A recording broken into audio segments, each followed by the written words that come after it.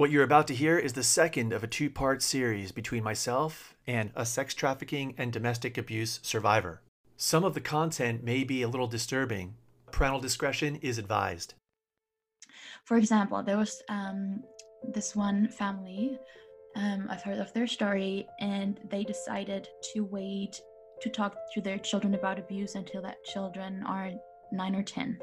So at that point, then they started to talk about it, and they started about talking about bad and good touch, and then about abuse. And that child at 10 age was like, "Oh, so you mean what my swim teacher did?" And so it already happened. Welcome, fellow humans, to the Public and Permanent Podcast from iRock2.org, a collection of stories shared by you every week to help develop our digital consciousness, cultivating a productive, positive, and powerful global village. I am your host, Richard Gary. Let's go. In our last episode, we were talking with a trafficking survivor and her incredible true story of how she escaped human trafficking. And one of the things that I found incredibly eye-opening and, to be honest, a bit distressing is that she advised it's likely that many of us have actually seen human trafficking 5 times already in our lifetime. So in this episode of the podcast, we're going to continue our conversation with my guest and ask her some questions. Things like, how can we spot human trafficking? How can we help victims of human trafficking? Just how big is the problem? And how can we protect ourselves and our families? A lot of people have so many misconceptions about trafficking and child trafficking that I felt called to educate all segments of society, because I believe once everybody knows the truth about it and is educated about it, it can be stopped, because truly human trafficking, the majority of cases are hidden in plain sight. And I promise and guarantee you that you've already watched human trafficking at least 5 times in your life without knowing what you're looking at. It is because we have so many misconceptions and wrong associations about them, then they actually happen.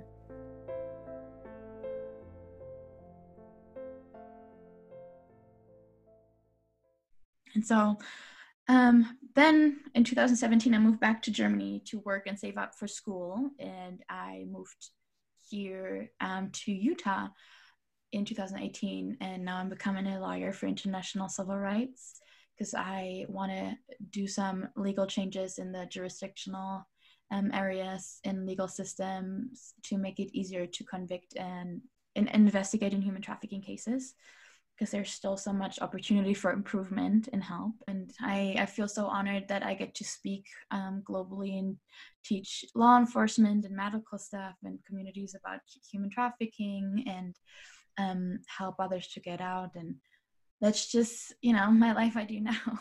So that's my story. Well, I mean, number one, I think the amount of not just abuse, but trauma you have overcome, and I'm sure you continue to work through, is just incredible. And the fact that you are now diving in, and you're not just talking. I mean, you're not just going out there and talking about it. You are doing something about it, going and getting your education. I know you work with adaptive ops. We've mentioned adaptive ops a couple times here, so I want to take a moment to describe what they are. It is essentially an organization out of St. George, Utah that locates, extracts, and protects human trafficking victims. You can learn more about their program on our website for this podcast episode. I mean, you're not just going out there and talking about it. You are doing something about it, going and getting your education. I know you work with adaptive ops. You want to become a lawyer to shut down the loopholes that you're aware of that other people might not be. These are incredible goals. The fact that you have made it to where you are after, I mean, I don't have any other word for it than trauma, is just, it's uplifting for me to know that, and I hope there's anyone out there who's listening who might be dealing with similar situations. I hope that you're hearing that there is a way out. It is possible for you to change your life. I'm not saying it's easy. I guess the first question I would have for you, you had said, you probably witnessed trafficking 5 times in your life. What is something that we might be looking for, whether it be online or offline? Is there something like a red flag that we might notice in our communities? Because through your story, it sounded like, you're living in a suburb, you're the new kid in school, you're going to school, you're doing dance class. Mm-hmm. Is there something that you would say, we should maybe keep an eye out for that might call the wrong, we should be aware of? Yeah, totally. And before I answer that question, I kind of want to jump really quick to trauma, just if Yeah, for just one moment, if that's okay. of course. Um, because a lot of people think I just came out fine, but I do also teach a lot about trauma. I want to really emphasize that I did suffer from horrific PTSD and from severe trauma. And trauma is a physical injury of your brain as much as a car accident. You can actually see PTSD in an MRI scan of the brain. And a lot of people, unfortunately, do the typical victim blaming, like, oh, get over it. I don't know whether or not I should believe you. Or, sometimes unintentionally, I still get asked, like, so are you messed up from what happened to you? I was like, no. I had a normal reaction to something really, really unnormal, and the people messed up or those who did that to me. And so I want to especially talk to those who suffer from trauma, and help them understand it's not your fault. It's not your guilt to bear, and there's hope and healing, and especially also to those um, in our society. Science has come so far in understanding trauma, and I think as a society we need to catch up in understanding that what's going on for a survivor is really, really traumatic, and it is literally the same symptomatic as a soldier coming out of war. And that there needs to be addressed, and also that there is help and hope. And I also had a lot of people who came into my life who wanted to fix it and didn't realize that this is not a job for one single person. Trauma requires a village.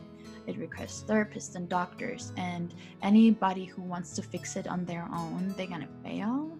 And a lot of people failed me on my path. A lot of people walked away because it became too much, which is even worse, because all you need as a survivor of horrific trauma is consistency and safety, which couldn't be provided. And after I came out, I was a hot mess. I abused medication. I was anorexic. I was bulimic. I attempted suicide multiple times in my life because I couldn't deal with the grief. And escape does not mean survive. The surviving starts after you've escaped. And there's so much work. And I hope as a society that we can become more compassionate towards that, and more educated and more helpful to survivors. And for survivors out there, understanding it's not their fault and not their shame, and they just have a really, really normal reaction, and your body physically changes during trauma. I work with an amazing specialist, and he's one of the leaders in trauma work worldwide. And he once told me that he worked with over 6,000 survivors of human trafficking. He had one case. He explained to me that lady was highly allergic to peanuts, but during a flashback, she could eat as many peanuts as she wanted. So your body literally and your brain literally changes physically, and but it can be restored. There's so much happening in your frontal lobe, and there's so much science behind it. I think that's an extremely important point, looking at trauma as a physical injury. You Yeah, wouldn't, it is a medical condition, not a right. chosen path of an individual to stay in victim mentality. Exactly, exactly. And I think a lot of people sometimes might be too quick to judge, and asking somebody to get over it, or, I mean, that's like, if I'm making an analogy, if you were injured, if you have knee surgery, I mean, you have all these kinds of injuries. You have a Mhm. doctor who's going to fix it. You have physical therapy. You have people who are going to support you through it. To your point, it takes a village. You don't just say, "Hey, get over it." And Exactly.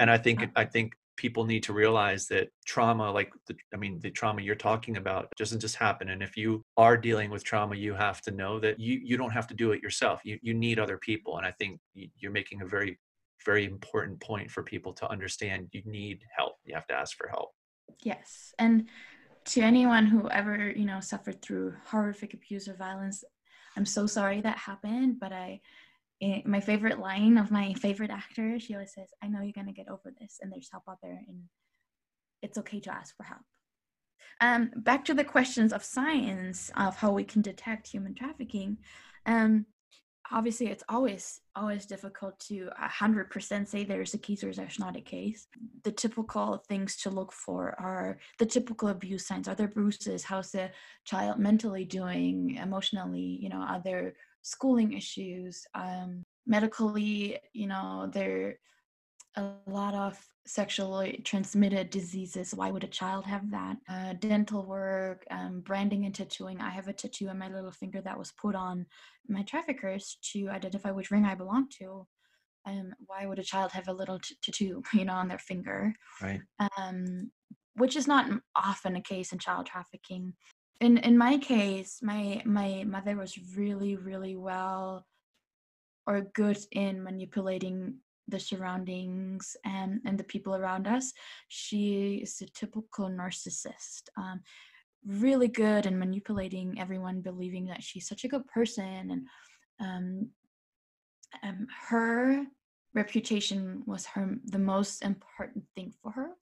And anything that could harm her reputation was the biggest no way. You would be punished for anything.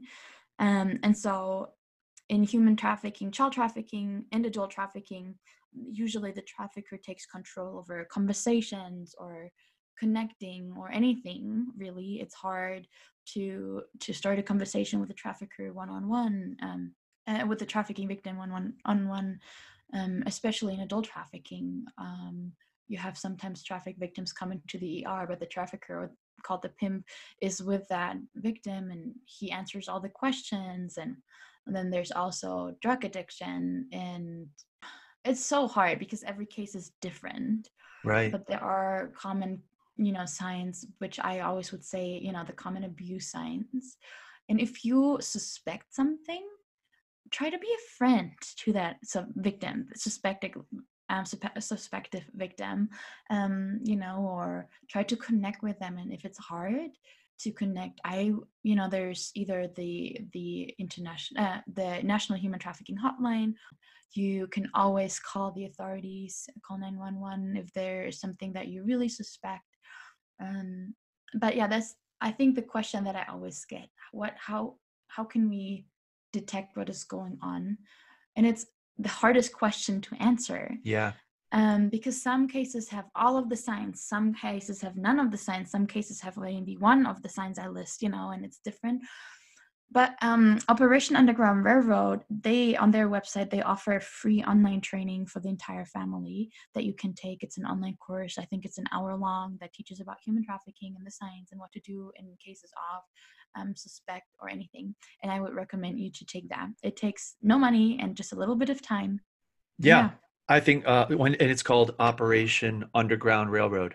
Exactly. Yes. So yeah, a lot of people listening, they hear the story and they hear human trafficking, but I don't know that people truly understand how large a problem this really is in the year 2020. If I'm a family or I'm listening to this and I hear this, there's an hour-long course for me to learn, but it's, why would I have to ever worry about that? Can you explain to listeners why that is so important and how big this really is?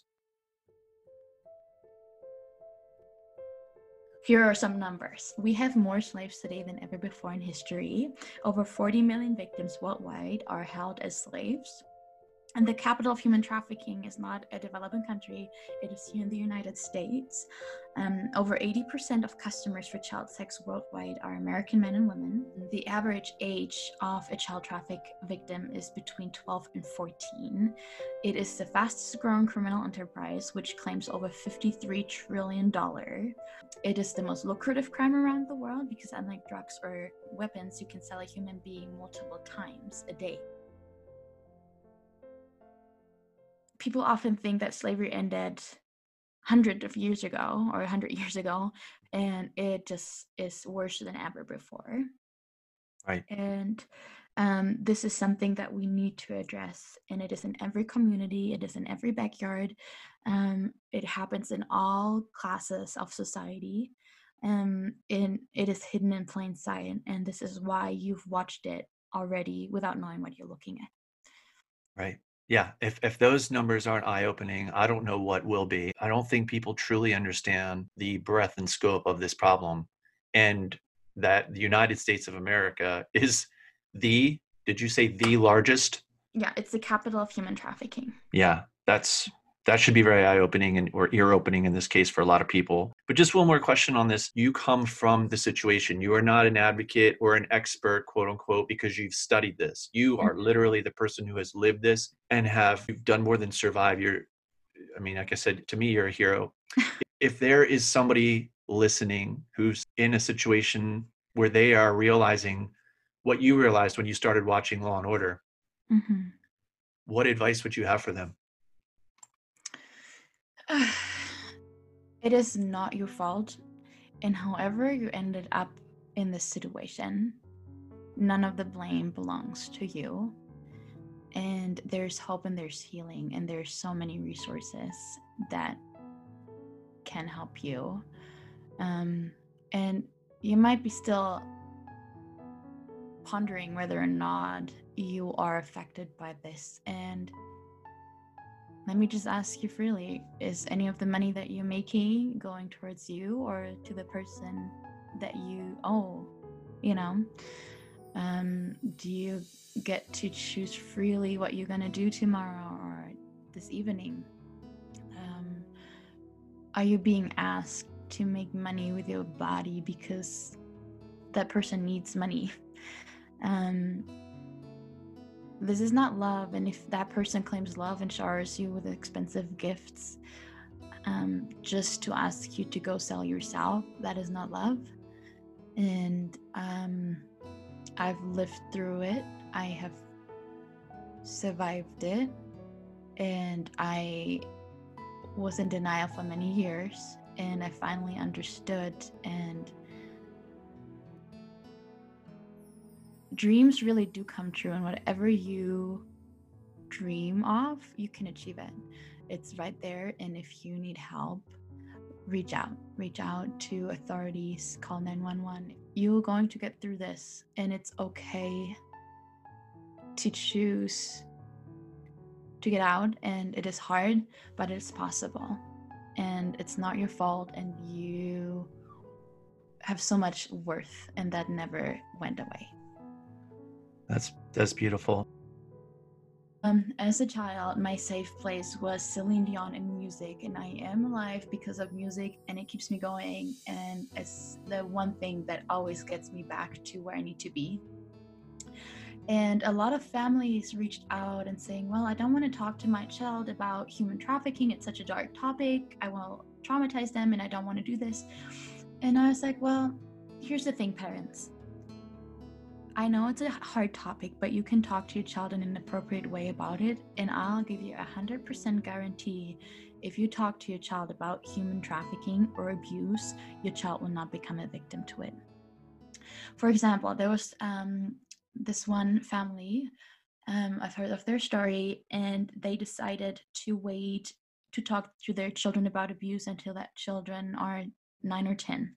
So at that point, then they started to talk about it, and they started talking about bad and good touch, and then about abuse. And that child at 10 age was like, oh, so you mean what my swim teacher did?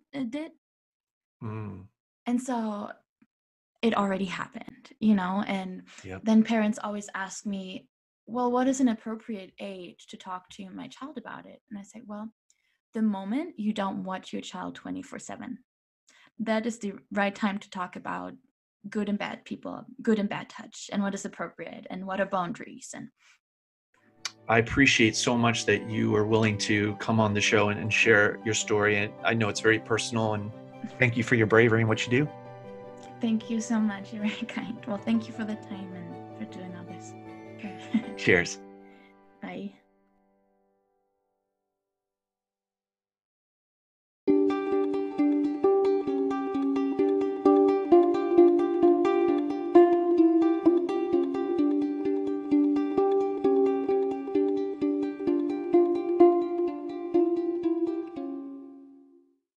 I just want to thank you all again for the privilege of your time. We also want to thank everybody who submitted a voicemail and email to be on the show. We are reviewing all of your stories, and we will be in touch. If you like what you hear, please be sure to follow us and like us on Apple Podcast and Stitcher. You can learn more about the podcast, including how you can leave us a voicemail or an email to be on the show, where people can share ideas, thoughts, stories, and support, as well as learn more about some of our featured guests. And downloadable documents and other information we'll be providing as the season continues. For all of this information and more, please visit our website at www.iroc2.org/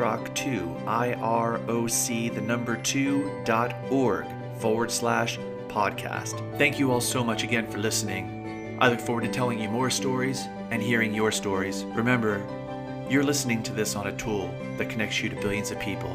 So use that tool to be amazing. Be well, friends. Cheers.